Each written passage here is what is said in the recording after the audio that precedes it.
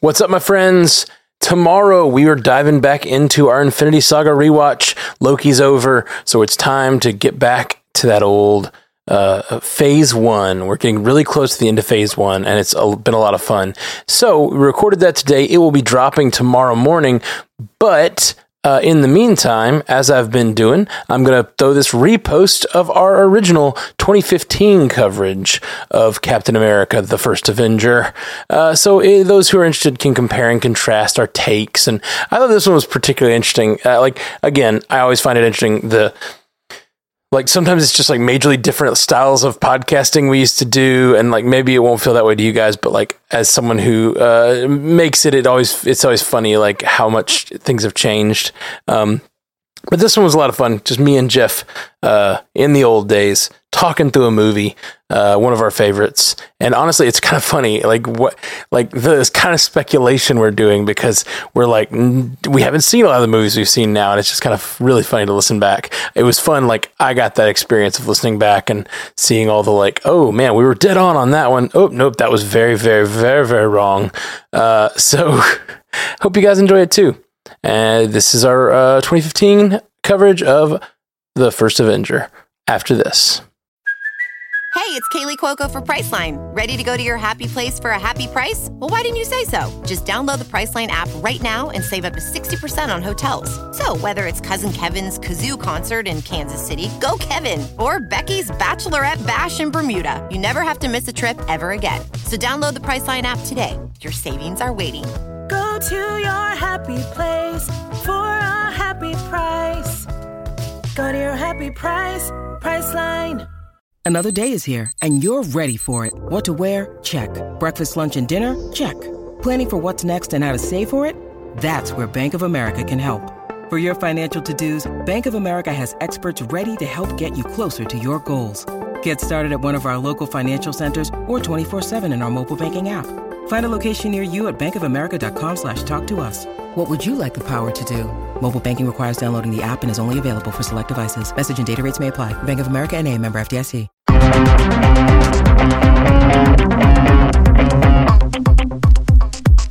We're not doing any news tonight. No feedback. We're just going right into the cap. I do want to mention one tiny bit of feedback that came in this morning. Yeah, sure. Noelle on Twitter talked about how this was just what she needed on a Monday morning, is to have headcanon about Thor having a Midgard fetish. Yeah. And I was like, you didn't know that you needed it until now, did you? That's my favorite piece of headcanon from this week, I think. I think it might be my favorite piece of headcanon ever. Yep, he just picks himself up another lady. It's real sad, honestly. It's just a sad piece of headcanon. Okay. Headcanon, trademark, DC On Screen podcast. I want to debate with them. Yeah, we don't ever need to debate them. Well, we'll wait till their phase 1 of the DC movies is over, and we'll debate them then. Okay, that's fair. They've got no ammo at this point. They really don't. That's why we need to debate them now. hit them while they're weak. Take them out early. All right. So, Captain America, the first spoiler Avenger. Alert. Captain America: First Avenger. Here we go. Spoiler alert: 1940s. Jeff, this wasn't a documentary. Oh, it wasn't? No, sir. Crap. I gotta go rewatch it. I might have watched the wrong thing. What did you watch? All right. I don't know. There were Nazis and Jews. They do a great job in this movie. In all of Phase 1, the first... everything but Hulk, they start non-chronologically. Yeah. All three of those movies. And I think it was a big strength of all three of those movies. They started in a weird... the first movie is all cut up and out of order. And I love that. Yeah. This one especially did a great job, because when he wakes up in the final sequence, you're not sure where you're really not sure, because he could actually be in the 40s. Yeah. Or it could be some sort of dream sequence. It's a weird moment when he wakes up. It's hard to see past that now, but first time it ever happened, it's what's going on? Wait a minute. What? Why is this happening in his head? Yeah. Is this the microverse? Oh, so sad. I just thinking about. I really loved this. I loved this movie. Rewatching it, I think Captain America might be like competing now for me. Yeah. With Iron Man as my favorite. It's so good. Of the series. And on first watch, I remember whenever I first watched this, way back, in 2011, way back in the day, and I was like, this feels like the most disconnected of the Marvel Cinematic Universe, like in Phase 1. But then, like, retrospectively, going back and watching it again, it's like, oh my god, this is the most connected one. Oh, yeah. Like, it sets up everything. For sure. Which, one of the first scenes, not the first scene, but one of the first scenes I wanted to point out, I think might be, like, a decade-long foreshadowing. We know that Red Skull, at the end of the movie, takes off in his little... he grabs onto the Tesseract and disappears into what looked like the cosmos. It really did. The first scene when he pulls, did you notice what he's pulling out of the wall when he pulls he goes to the engraving of Idrisil in the first scene? Yeah, it was the Midgard serpent. Yes, but I think that might be foreshadowing. Him being Hydra, like a serpent wrapping around the Idrisil, the tree of life. Yeah, it's the life tree. I think that might be tree. Foreshadowing that he might have something to do with like cosmic events in the future. Maybe. What does the tree of life exactly stand for? It's the world tree. It's technically the world tree. It's the tree that connects all of the realms to each other. That's what I thought. So, I don't know. It just seemed like maybe he's got a larger role to play in the future, which I think he does. At some point, we're going to see Red Skull again. Oh, yeah. We better. He's not dead. I feel like we could not see Abomination ever again. Not a huge deal. I would be upset, but no one else would be. We could definitely never again see the leader. Like those are small threads they left like loose enough they could tug on them later, but they definitely don't have to. Yeah. Red Skull, they have to. it's imperative. Cap's largest villain, and yeah, arguably, yeah, it's Cap's largest villain. And he disappeared into the cosmos, very clearly transported. We even saw in Avengers... I mean, it looked like a rainbow bridge going up. Absolutely. And, at first I was... whenever I was remembering it, I was like, oh yeah, he kind of, like, it kind of beamed him up, zapped him away, whatever.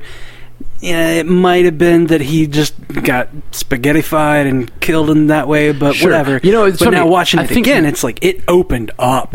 Oh yeah, it absolutely. Was a gateway. I think the first time I ever watched it, I was like, "Oh, that's neat." Oh, he got it disintegrated, big deal, or whatever. But rewatching it, knowing what I know with the MCU, seeing the cosmos, knowing what the Rainbow Bridge looks like, knowing that they use the Tesseract in the next movie to basically do the same thing to get Thor and Loki home. Yep.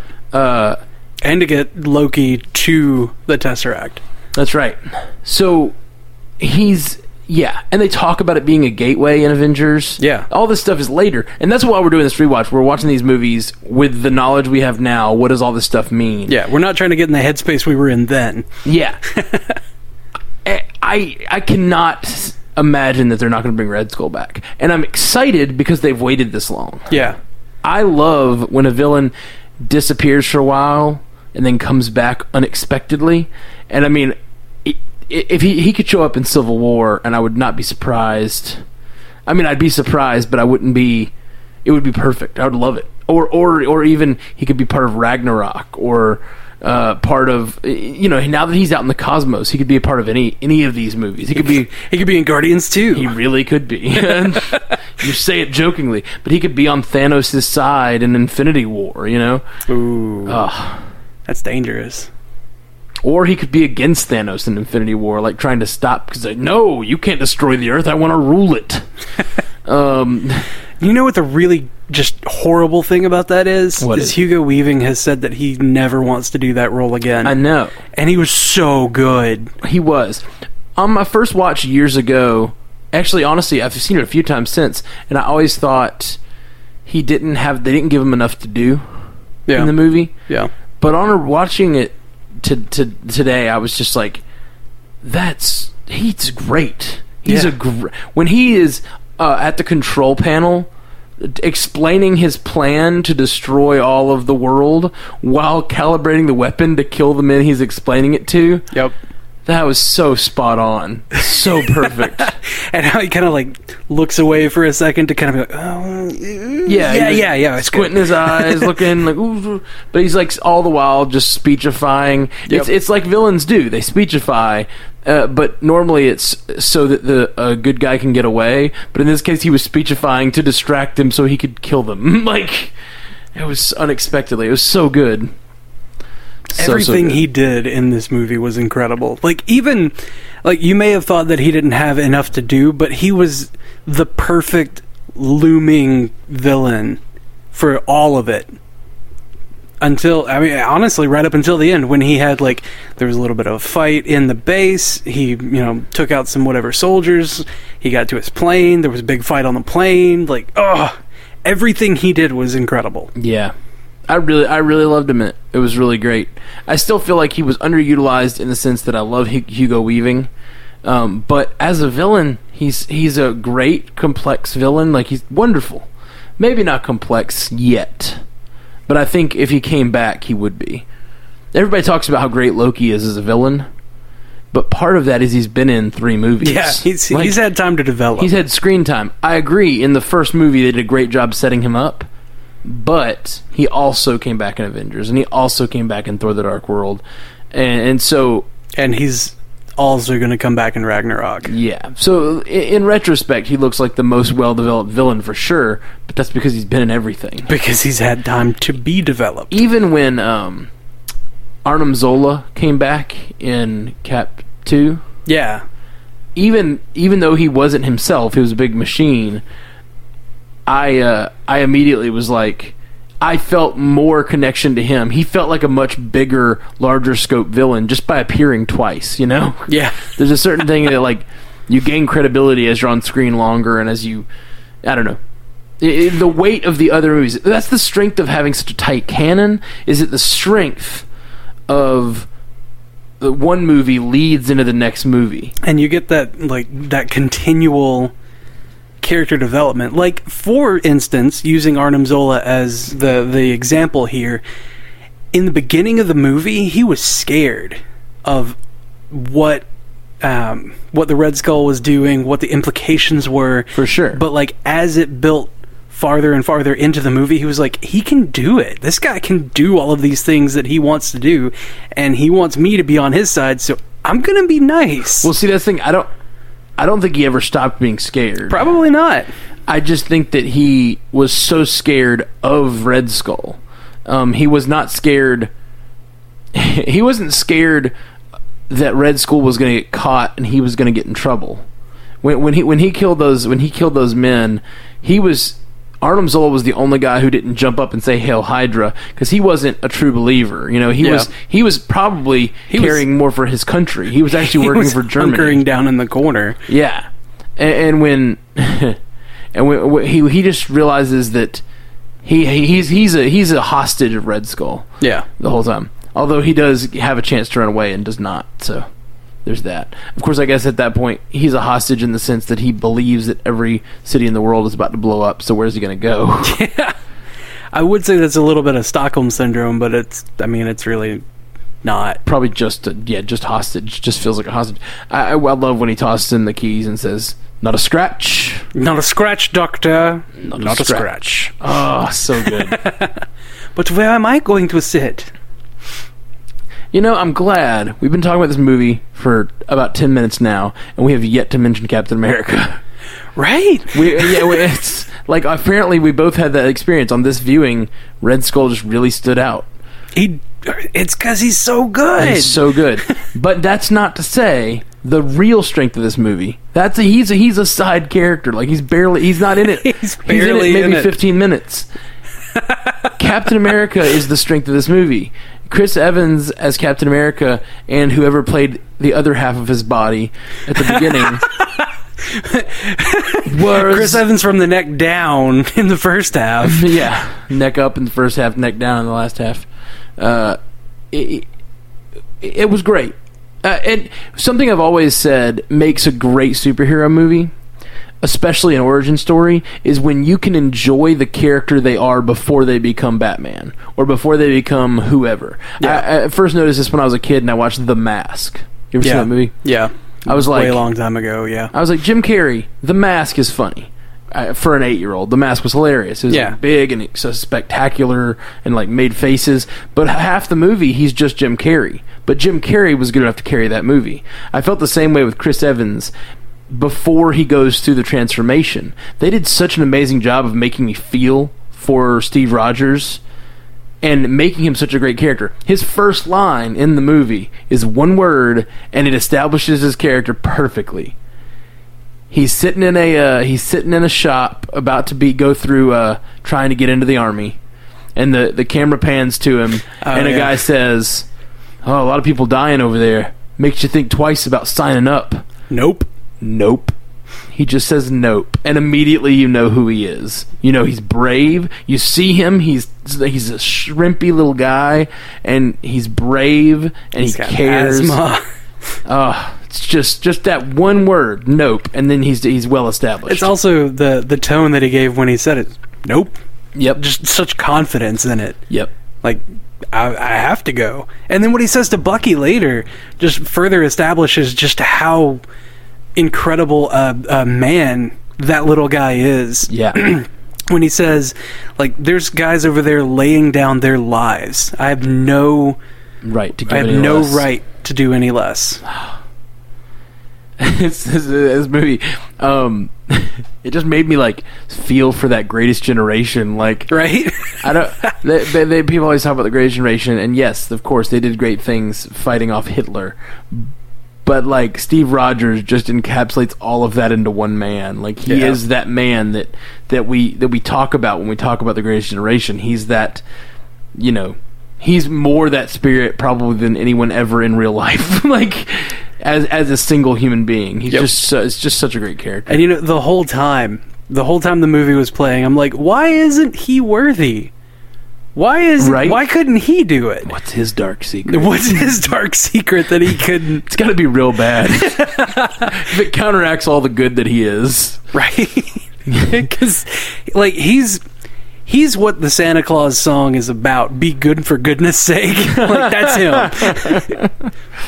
And the CGI face on him was the most believable CGI I've ever seen. Yeah, and the helmet being like comically oversized on him. Yeah, when he's like crawling through the mud. Oh, like every part, and then he perfectly fills out the helmet later. Like his head size expands. This is directed amazingly well. The guy also directed Rocketeer. He also directed Honey, I Shrunk the Kids, which I didn't know. All right, I was looking into like some of the people who were involved in this movie because I was like, what else have they done? And I felt like looking at their writing and directing things on this, these guys haven't done much else.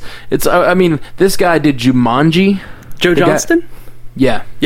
He did Jumanji. Yeah, he did. He did Rocketeer, and he did Honey, I Shrunk the Kids, and some others. But those were the three that I remembered that really stood out to me. Do you remember the music in this film really taking you to emotional places? Sure. You know why? Why? Alan Silvestri. Oh yeah. What else has he done? He did The Avengers and Back to the Future. Oh gosh. Yeah, buddy. All right. There it is. I didn't note that, but yeah. The only reason I know that is because when music was playing at one point, I had paused it, and I had rented it on Google Play because I couldn't find my copy of the DVDs. I think my mom has them or something.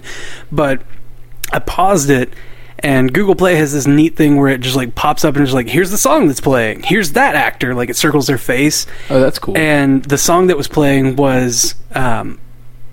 it was when they were in the plane. It was like illegal night flight or something like that. And it said by Alan Silvestri. I was like, what? That's awesome. No. Apparently, yeah, that's him. Whole thing. Cool. Very cool. I was really excited because I was just like, I know that he did the Avengers, and that's like some of the songs that get stuck in my head like real bad. And he did Back to the Future, like get stuck in my head real bad. Like, come on, what? Yeah, I this movie, seeing it was so good, sent me down a little IMDb hole looking at just the directors and writers. Yep. And Do you know same writers that are going to be writing for Civil War, or that are writing? These guys. How do we not know these guys' names? Christopher Marcus and Stephen McFeely. Yeah, I don't know these guys' names. We have not talked about them near enough because they have not only written that. Didn't they also write The Winter Soldier? Yeah, crazy. Christopher Marcus. He wrote Thor: The Dark World, Captain America: Winter Soldier, Captain America: The First Avenger. He created Agent Carter and wrote the final episode on Agent Carter. He wrote Captain America: Civil War and Avengers: Infinity War Part 1 and 2. Holy crap! These guys are like the architects. We always talk about Kevin Feige, and not to take away from Kevin Feige, but the writing role is pretty damn important. Pretty important, yeah. In this whole thing, and we don't discuss these guys enough. Like, without good writers, the movie falls apart. Absolutely, and these two, man, they're really wow. They've written almost everything that a lot of my favorite movies in the universe. You know, you still got Guardians and the Iron Man stuff, but like Captain America 1, 2, 3, and the Infinity War, which we know is going to be our favorites. We'll see. No, we know it. Go ahead and commit. I just want to say thank you, Christopher Marcus and Stephen McFeely. I'm going to learn your names.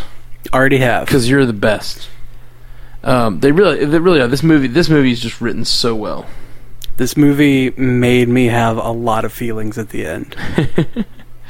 Like, real bad. Yeah. I didn't know what to do with all of them. I had feelings the whole way through. From Nope. From the time he says Nope, I start to cry a little bit. Like, I get a little misty, and just how good... I don't cry at sad parts of movies. I cry at touching parts of movies. I cry when men are just really good men and women, like... What about Stanley Tucci's death scene where he points at his chest? Like, oh, that was... that combined... You hurt me right now! That combined sad with, like, he's such a good man that this death is worth it, you know? Yeah. Oh. I didn't remember how that scene went, and I was waiting to see what he would say, and I was like, is he going to say anything? Because he just points at his chest and just goes, oh... It's like, means so much with just the point to his chest. And Stanley Tucci is so good. So good. so good in this movie. He's so good in everything, but like... Agreed. This character, like, honestly, this role could be a little throwaway role that you don't remember, nobody cares, whatever. He nailed it. Yeah. He brought it home so hard. He really always does. Stanley Tucci's awesome, but as Erskine, he just really, really great. He's so he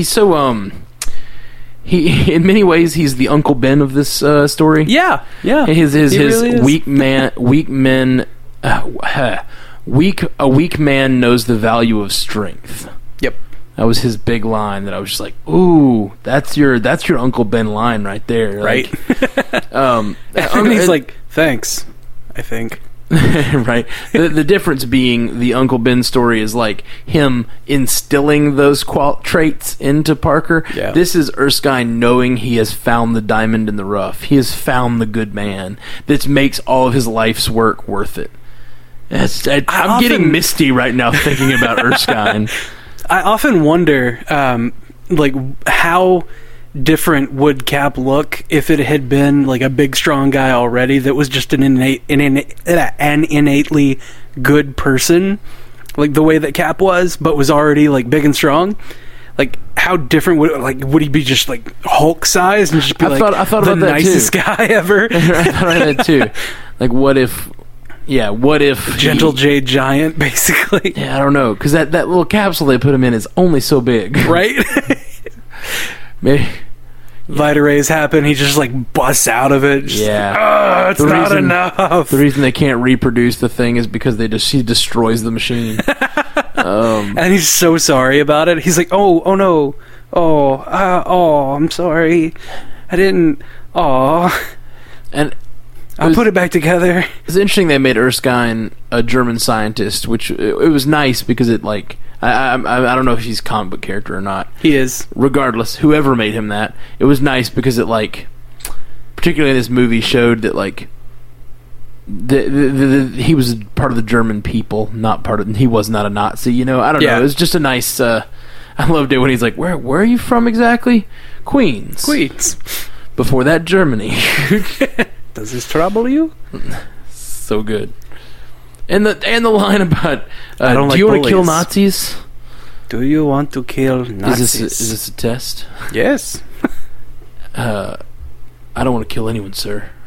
I don't like bullies. I don't care where they're from. Oh gosh, it's just so good. It's just so good. This movie is like, and it's the kind of movie that I just want other people to see. Like I was watching it and I was like thinking about wanting to like show it to like my granddad or something. You know, like it's just like like it's that good. You knew people like this, right? Oh. Doesn't this touch you inside? It's so good. Oh man, I love seeing Howard Stark in all his womanizing glory. Right. From the very first moment he's on screen, and he's on screen with all those women on stage, And he just so good. randomly kisses one of them. Yep. Said a few years, didn't I? And I like how nonchalant he is about his thing just like almost exploding and then falling to the ground. Yeah. He's just like, whatever. Said a few years. He was great. It'll take time. Through the whole movie.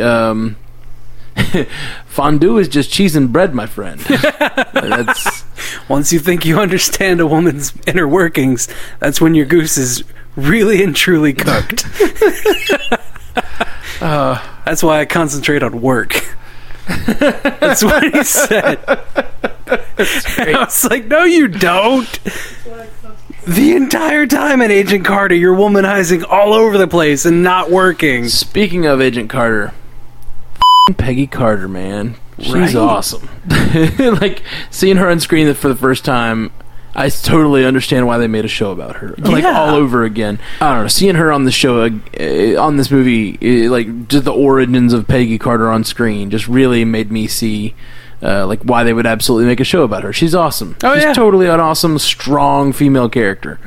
I love her. I love her. And Tommy Lee Jones in this movie. Yes. I mean, he's kind of the best. He's still skinny.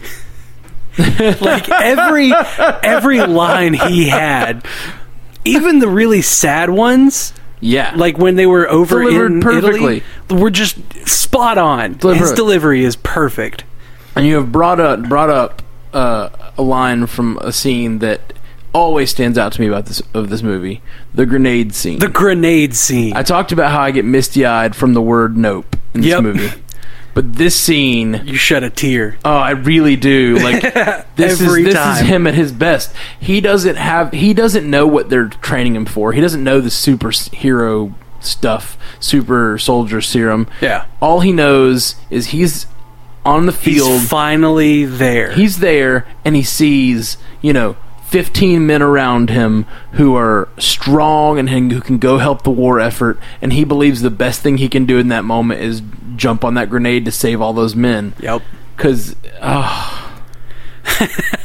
gets me every time. I'm not even joking. Gets me every talking single about it. time I cry when I see that scene. Like, it gets me really close to tears. I'm sorry, guys. I'm being a little emotional this week. You're doing exactly what I was doing last movie right now. Like just getting all fanboyed out. I'm realizing this might be my favorite Marvel movie. Like, from Your entire foundations of MCU fandom have just been rocked. they really have. I've always said that Iron Man was one of my favorites, and then the Avengers movie are right there, and Guardians now. Yeah. Iron Man and Guardians have always been my favorite MCU movies, but this one really shakes a real it. contender. And that's not to say Cap 2 is also just as good. Like, If not better. This freaking Marvel, man, what are you doing? How did you make so many good movies in a row? How? It doesn't make logical sense. They're so good, and this one is just, I mean, I think about the others and how great they are, but then I think just watching this one this week, really, I'm fanboying hard for this one. Yeah. It's just really a great movie. I went to Rotten Tomatoes just to see like what the score for this one was, because Yeah. I remembered it not being that great, and it was something like 79%, and I was like, how are there any people at all who didn't like this movie? I'm totally with you. I can only imagine it's cynical people. Yeah. Like, I think this movie's incredibly touching. And I can imagine people being a little cynical and being like, it's incredibly touching while also being really good, like, pulpy comic book. Yeah. Like, it's got that great comic book flavor to it. I totally agree. And some people don't like that. Whatever. To hell with them. They're not listening. Nope, they are probably not. Bunch of jerks. Oh, man. I let you have your boy here on the base. I thought he might be useful to you, like a gerbil. Never thought you'd actually consider picking him. Oh, so good. He is the clear choice. Yeah. Erskine's like, I can make anyone be physically impressive. He's got the heart I need. Yep. And what was the guy's name? The guy that Peggy just decked. I don't know. I don't remember his name. He was like, Tommy Lee Jones was pointing at him as being like, obviously he's the clear choice. He's big, he's strong, he's whatever. And he's like, he's a bully. Erskine's like, he's a bully. I don't need that. You don't win wars with niceness. You don't win wars with niceness, Doctor. You win it with guts. Grenade! I think we could talk about every line of this movie. We really could, especially all of Tommy Lee Jones' lines. I am just completely on board now for Christopher Marcus and Stephen McFeely to write everything. Everything ever. Everything they want to write. Not even like just strictly MCU stuff, but write every movie. Yeah. Oh gosh, they've written so many good movies. Yeah. Yeah, so good. The whole scene where they create him is great. I was surprised. I think it's a very surprising moment when Stark is there. Yeah. Even though it's a little bit jarring, you're like, "Whoa, Howard, really?" Because they make him out to be a playboy / sort of a crazy crackpot inventor with that first scene. Yeah, it seems like his public face makes him seem sort of, and the fact that he messes up in the first scene, like, kind of makes him look like maybe fallible, not like on board with the full on whatever. But then he shows up in this scene and it's like, oh, he's a legit scientist. He actually does the thing. Yeah. I love it. He says, modestly, I can tell you I'm the best electrical engineer in the nation. Country. Yeah. Yep. Modestly. And then when he starts to be in so much pain and he's screaming and they try to shut it down. Oh, yeah. Cap yells, "No! I can do this! I can do this!" Oh, gosh. It's just so good. And then Peggy's got that just immense amount of concern on her face. And Haley Atwell, oh, man, she's... Fan-freaking-tastic. Fan-freaking-tastic. That is exactly the word I'm looking for. All right. I feel like I could do this for another hour, just talk about every scene and how great it was. Yeah. There's only one tiny itty-bitty nitpick. Yeah? That I have. What is your nitpick? With this movie. All right, let's bring it down. It's a little... What's your nitpick? It's a little bit montagey. Yeah, I love that. I mean, it's the perfectly comic booky thing to do. Absolutely. And you have, there are a few montages that I would have loved to seen more of those things, like the Howling Commandos. I would have loved to seen more of them. There was more of them in the movie than I remembered. I love when they're like breaking out of that Hydra facility and they're in the tank together and they're like chatting back and forth. Dugan says, "I know you spoke French." He's like, 2 semesters at Howard. I thought it was 3. Oh, I don't know. It was German. And he said he switched to French. Then I switched to French. He's like, "I didn't ask for your didn't ask for the resume." And then the guy jumps in the top and they're driving around and he's like, "Ah!" It's just, I loved them too. I could see a whole show or movie based on just the Howling Commandos. Oh, that would be so cool. I'd love to see that. I need it. I need that in my life. I didn't know I needed it. So I understand where you're coming from when you say it's too montagey. I didn't say it's too montagey. It's a little on the montagey side. Yeah. But I didn't mind because at least we got to see some of those things. They didn't. It's better for me if they montage through something than to just delete it from the canon. Oh, yeah. Fair. Which I wouldn't have minded them dragging it out a little bit, but I understand they had to keep the movie under 3 hours, you know? Yeah. Could have spent 6 on this and still been happy with it. Me and you would have been. We watch Agent Carter. That's right. That's what we do. I like how the first kind of like the army base scene where they're training everybody and he's still not, fully physically Captain America yet. Like, that was kind of a montage, but it was extended scenes of montage, which I really appreciate, especially the flag scene. You know what I mean?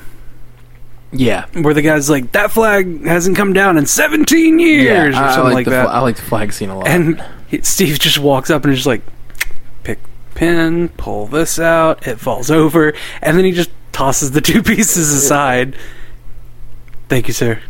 Hands him the flag, steps in, gets in the Jeep. What would have been even funnier is if he had handed him the flag and then gotten back in formation, just to be like, see, I can do it, but I'm still going to run.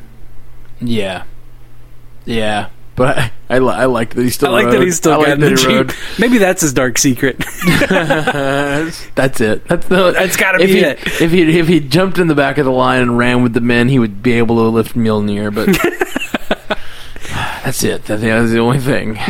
Another montage moment was the Star Spangled Man scenes. Yes, the USO shows. Yeah, I just thought they were great. I heard a lot of people complain about the scenes. I thought it was a perfect way of giving him that costume for the movie. Yep, but making him kind of into a dancing monkey.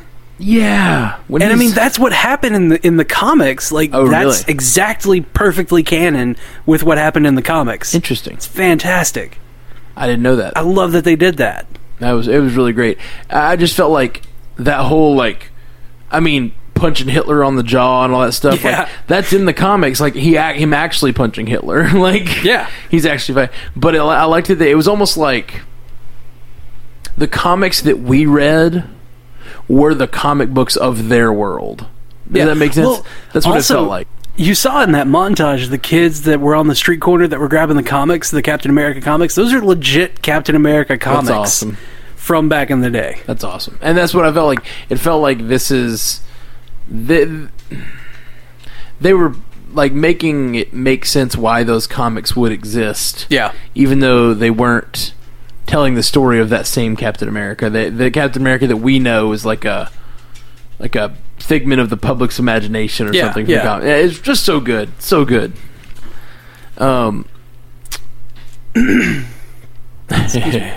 love the Bucky line, I thought you were dead. I thought you were smaller. He's all like out of it. What did you... What happened? I joined the army. Is it permanent? So far, so far. That's kind of like how, so far I'm immortal and I haven't had anything to really challenge that yet. Yeah. So that brings us to Bucky. It does. Good little segue to Bucky. I thought that... Because, and I remember feeling this way the first time I ever watched it, because I knew in the comics he dies, the whole time, every time he's in danger, I'm just sure he's going to die. Yep. This is it. This is where Bucky goes out. This is the moment when they were like yelling at Red Skull across the fiery bridge, and he has to like walk across the fiery whatever. Yeah. I was like sure he was going to die right there. This is it. Sure, like, here it comes. In my memory, like, it was such a strong memory that I sort of like still think he does. Like, I'm still watching it again, and I'm like, this is where he dies, right? I remember that he dies right here. Nope, he does not. Nope. It has to be a cold thing. Oh, yeah. Guess that's true. Yeah, when they did it on the train, I was like, wait, whoa, this is not a rocket. This is not a rocket. What? I don't know the comic book origins. What are they? I don't want to talk about it. It's still too new.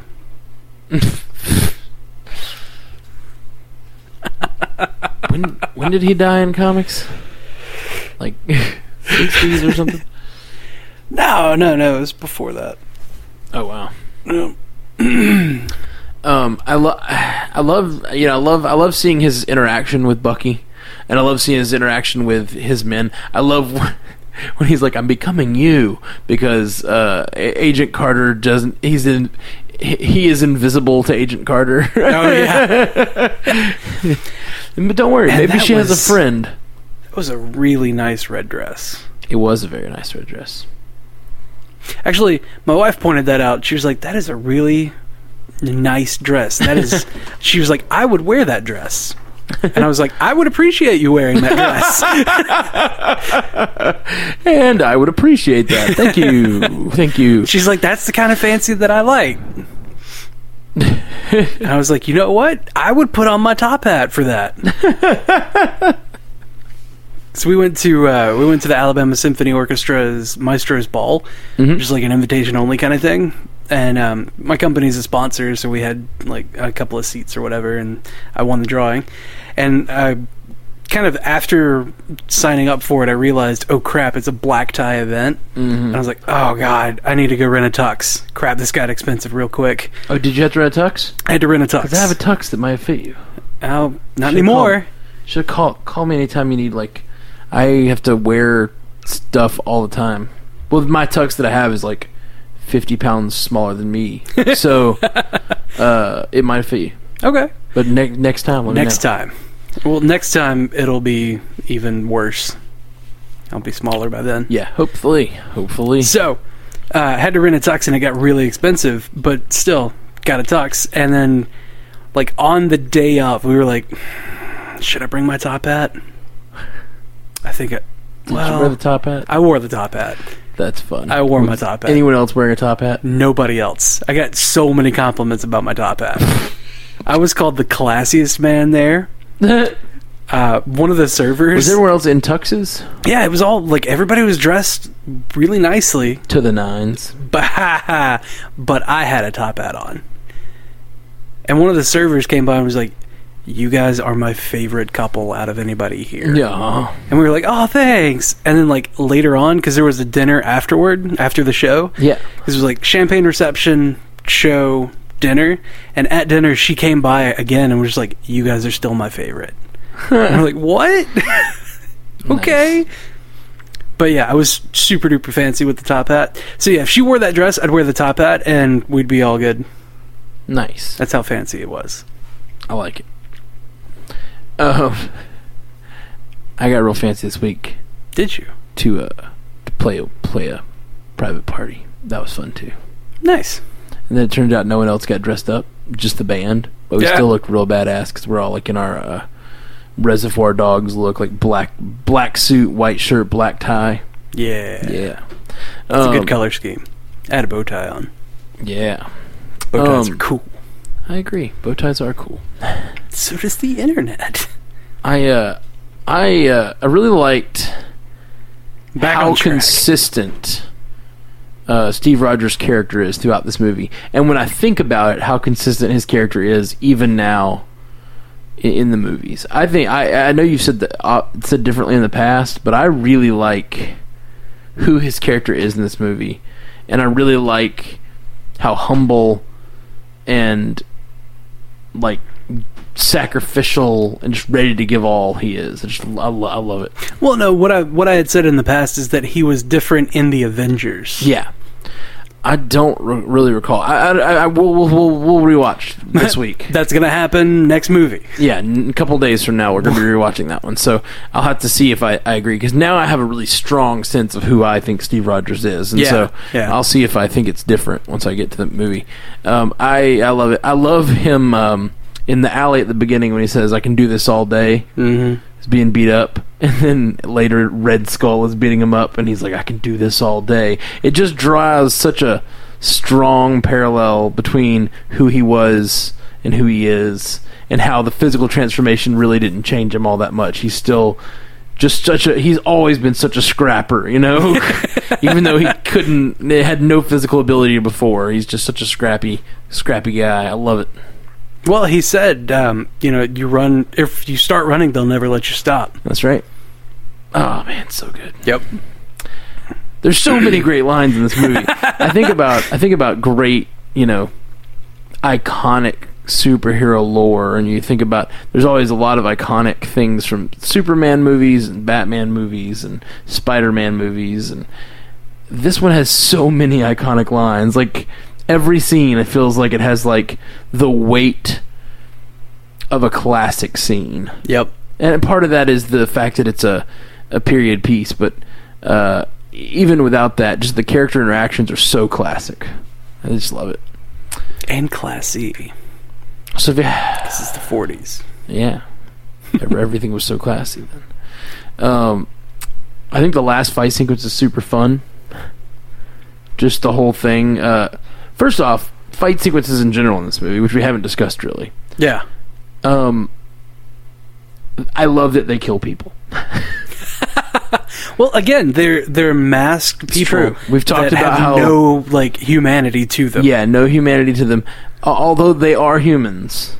Yeah, they are. And there are a few scenes where they kill unmasked people, like people in suits shooting each other in the, Well, yeah, that's like gangsters doing gangster things. Yeah, it did feel gangster. Although there is the one guy that Peggy just tagged with the pistol through the window. So good. And wrecked the car because of it. Yeah. That's I had that in my notes, and I actually skipped it because we kind of moved on from Carter, but that shot is awesome. Wait, that explosion happens. The cinematographic shot? No, or the shot when she takes the shot. Pistol shot. The pistol shot is awesome. It's cool cinemagraphically too, but man, it's just a good shot for her. It establishes her as such a cool. And right after that, you see Cap use his powers for the first time, and I love that he just can't even control his running, and he runs through the dress shop. Yeah, that's great. But I think the last fight sequence is just so much fun. You've got all the characters closing in on the Hydra base, and you've got and the Cap getting in the car with Carter and Tommy Lee Jones. Don't know his name in the movie. He's just Tommy Lee Jones. Getting in the car with them and then taking off toward Red Skull's plane is great. And when Carter kisses him, and then he looks down at I'm not kissing you. I'm not kissing you. That's Tommy Lee Jones. So good, so perfect for this role. Yep. Man. But that everything from then on is just so much fun. Everything in the plane where he's fighting off different Hydra members in the plane. Then when he has chucking them out the hole in the floor. Yeah, and then he has to get on the little jet plane thing. Yeah, little escape pod, and then has to get back to the ship. And when he turns upward and drops a Hydra dude through the propeller. Yeah. Oh my gosh, that was gory. And it's got the red mist stream behind it for a little bit. So gory. That's the worst. I loved it. That's worse than a big ice creature with a hole through its face. I don't know what you're referencing. In Thor. Oh, yeah. For sure. Whoa. Because Thor would have come out real bloody. He would have just been drenched. He would have landed and just been drenched and been like, ew. Yucky. Yeah. Well, I just think that whole fight sequence was awesome. Oh yeah. And then there was one part where I was like, all right, that's a little. Why'd you do that? When he circled the whole plane.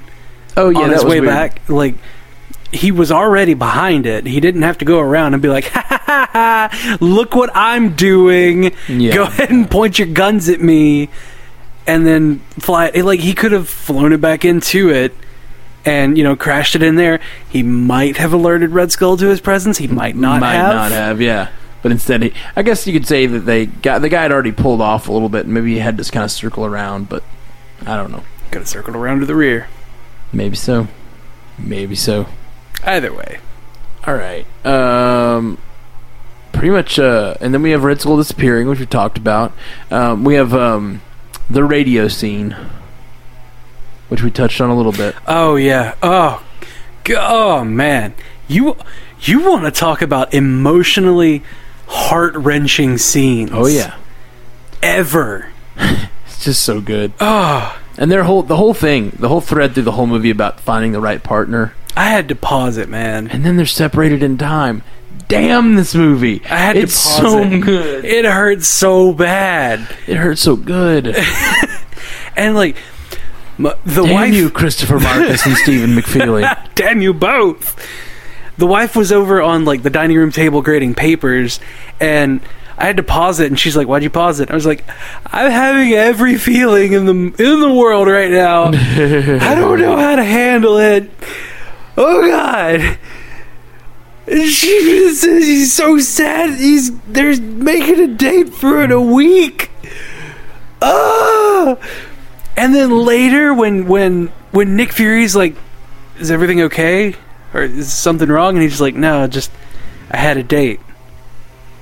When he's in like the now time, and he says, "I had a date," I'm like, That's such a great. It was already ending. so bad. Such a great ending to the movie because it doesn't end on.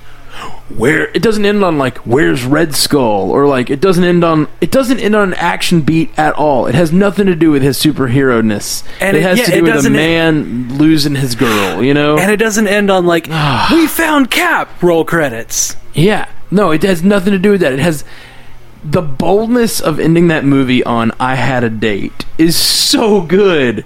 It's so good. It really just brings back the humanity of Steve Rogers. It does. Rather than the superhero nature. And I do think that might... this movie had that. Iron Man had him, like, giving up the fact that he was Iron Man to everyone, which, again, didn't have anything to do with the villain or who he was as Iron Man. It had everything to do with who he was as Tony Stark. Yeah. And his character. His cocky-ass attitude. And I feel like those two movies had a strength of characters that maybe hasn't been relived yet. And I'd really like to see in Civil War. Ooh, those two clash. Yeah. Excuse me. I'd like to see those two very real, very quality characters. Very different personalities. Yeah. I want to see them go at it. But I want to believe it, and I want to really feel the stakes. Yeah. I'm trusting you. I'm trusting you, Christopher and Steven. My new best friends. And Kevin Feige. They're like the trifecta. Yeah. The triumvirate, as it were. One of the things that I thought of around the time of... we had talked about it in a different cast, how it looked like RDJ, or it looked like Tony Stark drove off and like had left the team. Yeah. I think it was mostly that Howard Stark was around that made me think about this. But in Ant-Man, when Paul Rudd says, the first thing I think we should do is call the Avengers. And then Mike Douglas says, I've been trying to keep this technology out of the hands of a Stark, for my entire career. Yeah. I'm not going to give it back to one now. Like, that solidifies that Stark is still on the team at the end of Avengers Age of Ultron. And also... maybe, or maybe they just don't know. Yeah, maybe they don't know. I mean, like, it's not like... But, like, the Accords haven't happened yet. Sure. That's what that seems to say to me, is that, maybe that maybe big thing hasn't happened. Maybe it's just like, we don't have to know the inner workings of the military or what's going on, but we can be like, I think it's time to call the military. Like we I don't know that as characters in the universe they necessarily know what's going on exactly within the Avengers. Maybe they know that the big thing just happened. And but this is Ant-Man. This is Hank Pym we're talking about. He's got the camera ants everywhere. Maybe he had those in the various events of this last movie, but that just happened, so I don't know. I don't know. I was thinking about that because of the whole Stark family line thing. That's a valid point, though. It's a valid point. And John Slattery, yeah, great. Everybody that's been a Stark. Does Red Skull have any kind of powers of seeing the future, or was that just... He says a line, and it's kind of a strange one in the movie. I have seen the future. There are no flags, is what he says. I've seen the future, there are no flags. That's just basically him saying, like, I know that I'm going to rule the world. There's not going to be any. I agree. On the surface of it, that's it. But I wonder if he does have any sort of visions and like kind of what his vision is. And it's very much just like, I'm going to control the Earth. Like that's his whole MO. Where do you think Red Skull ended up? Ooh, that's a good question. The cosmos. Duh. Somewhere in the cosmos. Nailed it. Quadrant 4. And obviously, if not where, when do you think he'll show back up? Ooh. He'll. I don't know, they leave it open. Yeah, they do. Like so much so that he could literally show up at any point. He could. I would not at all be surprised. Does he age normally though? I don't know. That's a good question. We don't know if Steve Rogers ages normally. Well, I mean, he was frozen. Well, he hasn't had enough years since the thing. We don't know if he ages normally either. So they both have the same superhero serum. Super soldier serum. Also, does the Tesseract have the ability to move through time or just space? What is that? It's the space gem. It's the space gem. What if? What if? All right. Sorry, I'm sorry. Go for it, Jeff. What if Red Skull got transported to Jotunheim and was also frozen? Well, I was just thinking about that. Like, what if something did happen to him that carried... And the events of Thor rocking Jotunheim like that broke him out of it. Yes. I like it. Oh, it's the best headcanon ever.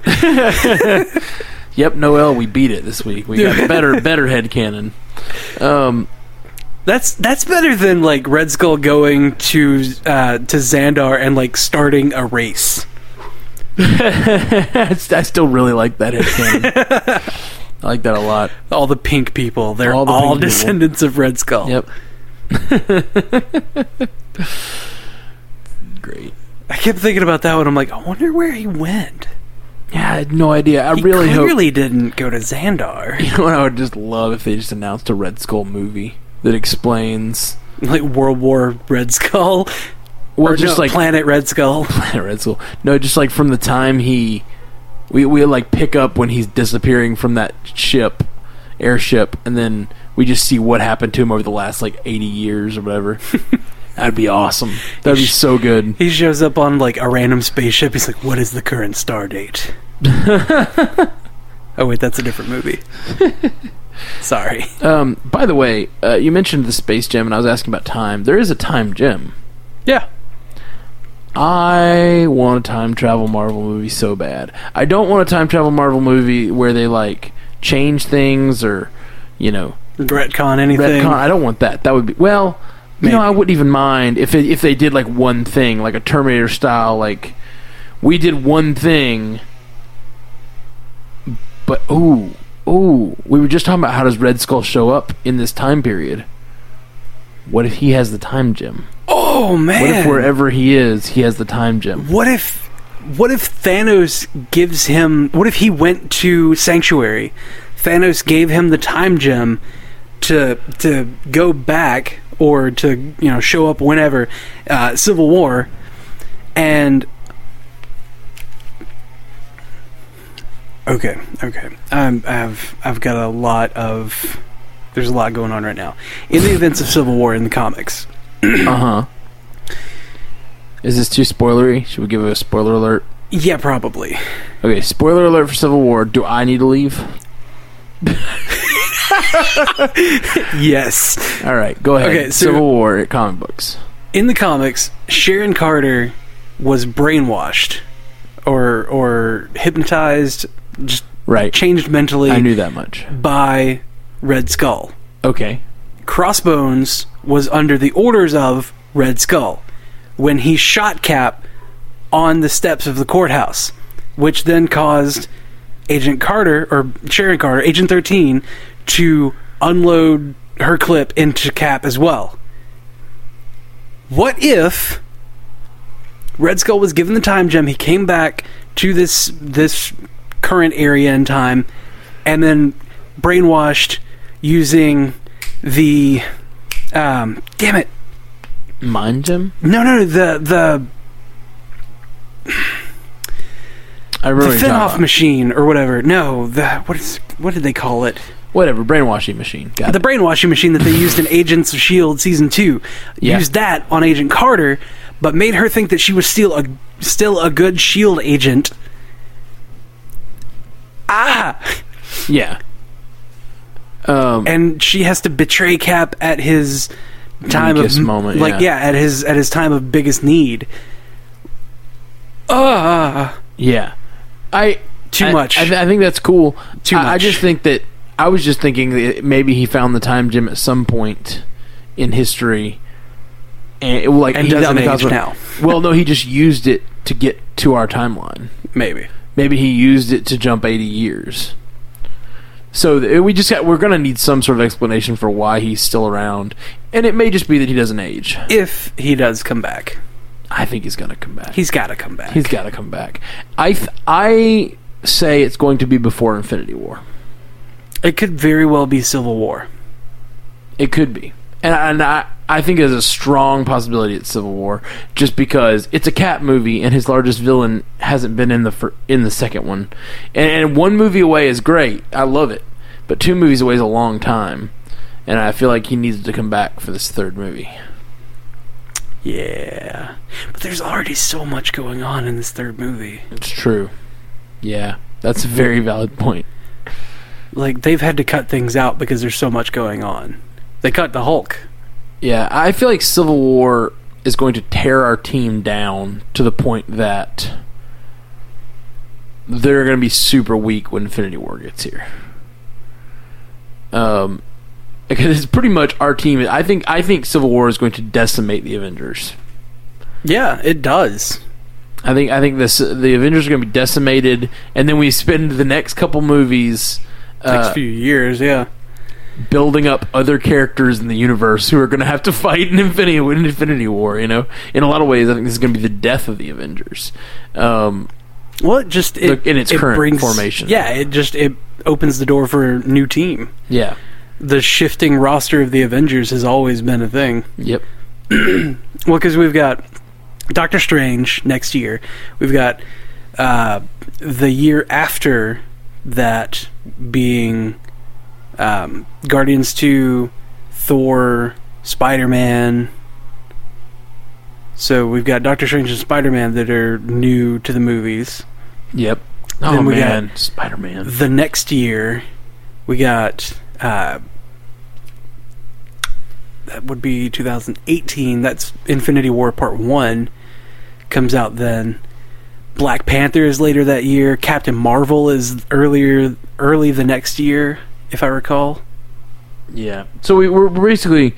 I think this movie is going to decimate our team, and we're going to get a bunch of new team members, or at least new good guys, to face off with the coming threat, which is a coming. And then, not even in the movies, we've got Jessica Jones, Luke Cage, Iron Fist, Daredevil already there. You know, for the Defenders, obviously with Thanos being like a global threat, they have to get involved. They have to. Yeah. Oh yeah. Everybody's going to be involved. It's everybody in the pool. Let's go. Yeah. Yeah. All in the pool. It's no longer Adult Swim. Free swim. Everybody in. Yeah. All right. Well, I love this movie. What about you? Oh yeah.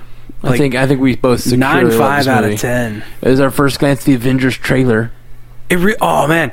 Even awesome. Watching it on rewatch just now, I say just now, but just recently, I got excited when it was next summer, and it was showing all the Avengers stuff, and I was like, oh, I get to watch that again.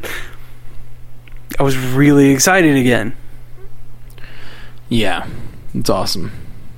Really awesome. Really, really great. Well, I loved it. Cap Awakening in the Future, of course, was awesome. Yeah.